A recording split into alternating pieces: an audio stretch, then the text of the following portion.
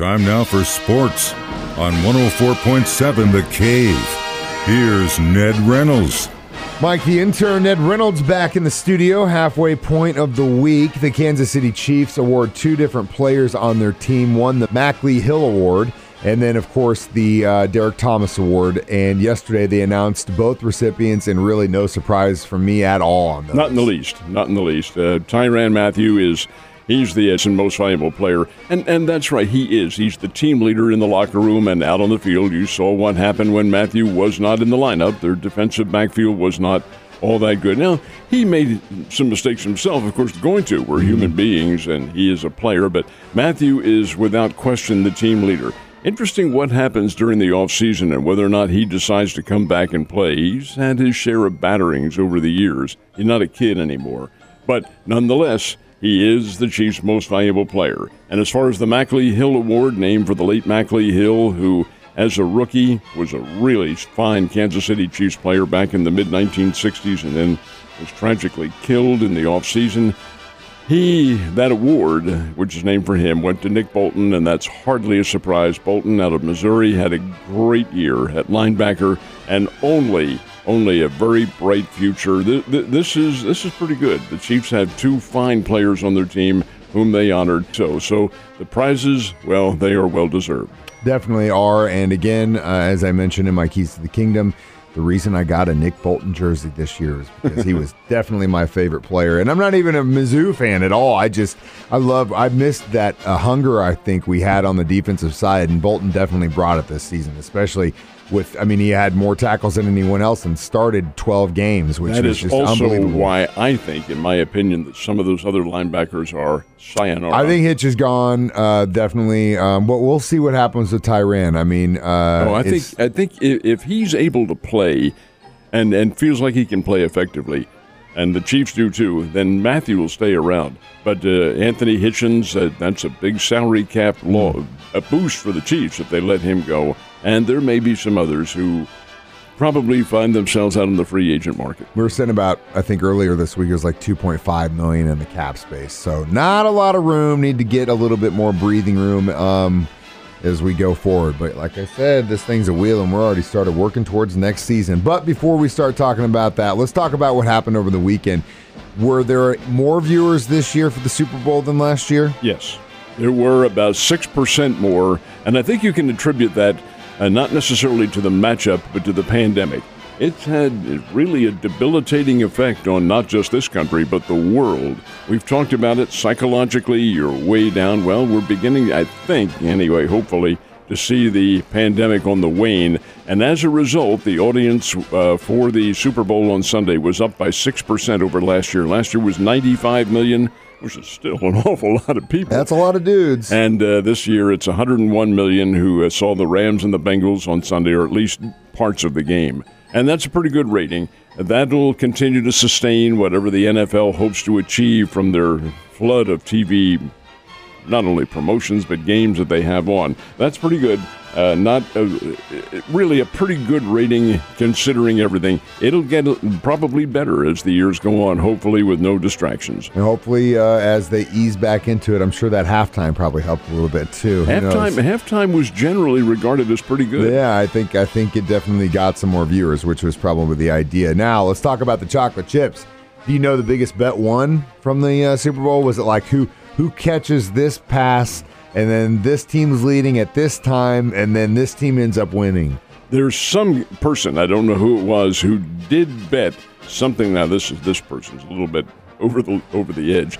Bet $5 million on the Bengals and won, I think, $10 million, I think is what it was. But the books are ready for that. They can handle that, something like that. As far as the overall betting, the official figures won't be coming out until Friday. That's when all the books get together. This is across the country now. The 4 states are legal, Jersey and Vegas and so forth in New York, that you can do it there. And their figures are pretty good.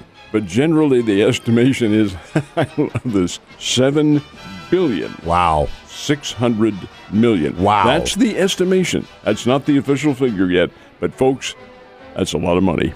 I mean, I get it. It's probably more of like the one percenters putting in a lot of money that it probably makes it look like that. But God, at the same time, I was talking to so many people. Like I said, they're the way that the betting system works now is you can literally bet on anything. This team's winning at this point by this much. This team ends up winning.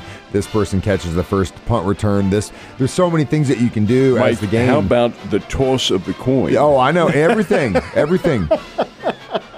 Is it going to be heads or tails? I bet $100 million. It's heads. Yeah, come on. But hey, it definitely, at least from the perspective that if you are not interested in the game from a fan's perspective and your team's not there, you put those bets on. Now you're interested in what's happening. You don't care one way or the other what happens to the game. Now you're looking at your bets, and that's how they've made it interesting again. Not unlike fantasy football, it works kind of the same way. Ned, we ain't betting on nothing because I'm broke. I know you're at the game last night. How was it? Really interesting basketball game. Bears win. They get their 20th win of the season. This is the 30th time in their history when they've had 20 or more wins. And they're 11th in the conference, but it was very, very much less than easy. Bears win 79-70. They did it with a 48-point explosion in the second half. Indiana State came to play. Indiana State's not as good as the Bears, but they shot very well. They outshot the Bears from three-point differential, but they did not outshoot them in the whole percentage of the game.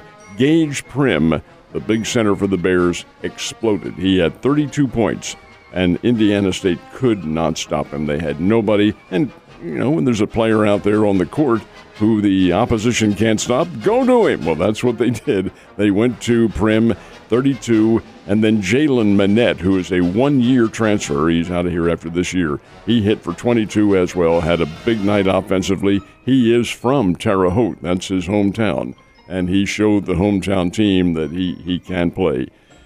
Pretty good shooter. But be that as it may, Bears get the win 79-70. They remain in the hunt. They're not in first place yet, but they remain in the hunt for first place and the top seed in the Missouri Valley. Good win for the Bears, a tough win, one they needed. Definitely needed it, and they still got a lot more tests left for them down the road. Now, Major League Baseball, they got their own problems right now. Let's not talk about that. But minor league baseball happens no matter what, and that's great, especially for us locally. Like I said, when trying to be positive about this thing. Maybe on the national front it's going to suck, but on the local front, it'll be nice. We'll have college baseball, and of course the Springfield Cardinals will be playing. They made some announcements yesterday about a little bit of changes around things, at least in the office. All of the minor leagues will play AAA, AA, Single A, and of course there are no rookie leagues anymore. They've been gone, but in terms of minor league baseball, other than the players who are on a 40-man Major League Baseball roster, they are not allowed to play. They are locked out. But that encompasses only a very few, and the Springfield Cardinals may have none. But be that as it may, AA baseball will be played. Cardinals will be here. They open up on April 8th. Didn't really, in the front office, in terms of their coaching staff, make any changes. Jose Lejera is coming back for a second year as the manager of the team. The hitting coach is Tiger Peterson, and I think this fight kind of flies under the radar a little bit. Peterson is the brother of Jock Peterson, who had a very big World Series and postseason. He's a good player. I believe he may be with the Atlanta Braves now. I'm not 100% positive, but Tiger Peterson will be the hitting coach. He's a very good one. And Darwin Marrero will continue as the pitching coach for the Springfield Cardinals, and it is April the 8th. That's when they'll open the season. Man, and getting close, getting so close, and that's great. I love it. I love when baseball's back. It's just like I said, sucks the major league guys can't figure it out, but at least we'll have something locally that we can enjoy here right in front of us. Now, speaking of which, they say, if you don't learn from history, you're doomed to repeat it. 17 years ago is kind of a painful reminder of what can happen when there's disagreements in pro sports. Very painful indeed, and it's the only time in North American pro sports history that a league has been canceled in its entirety, and it occurred 17 years ago today. That's when Gary Bettman, the commissioner of the National Hockey League, said the contract dispute had been going on for almost a year, but continued into the season. What they did was they kept postponing games. Well, if we get a settlement, we can play this one, play this one, play this one. And finally they came to February 16th, and the commissioner said, we ain't going to be able to make up all these games. This season is gone. And they scrubbed This is the National Hockey League 17 years ago, scrubbed the 2004-2005 season. Canceled it completely. There were no games, no paychecks, no nothing. Has it had an effect? You bet. National Hockey League is still fourth in popularity. People didn't, had something else to do. They learned from that. Baseball, are you listening? I don't care. It's like we said before this thing even started. When we were talking about the contract ending this time last year, when we were talking about this, I said, I hope these guys can just see what happened with hockey, because they took a massive hit. And I said, now locally, there's a lot more interest here because the Blues got good. They won a championship, and it kind of got a fire. But there are places across the country with teams that never recovered because of this thing that happened 17 years ago. They're not paying attention. They don't care, and they can go down with the Titanic as far as I'm concerned. We can get in a lifeboat and go to a Springfield Cardinals game. Ned, you have a wonderful day, sir.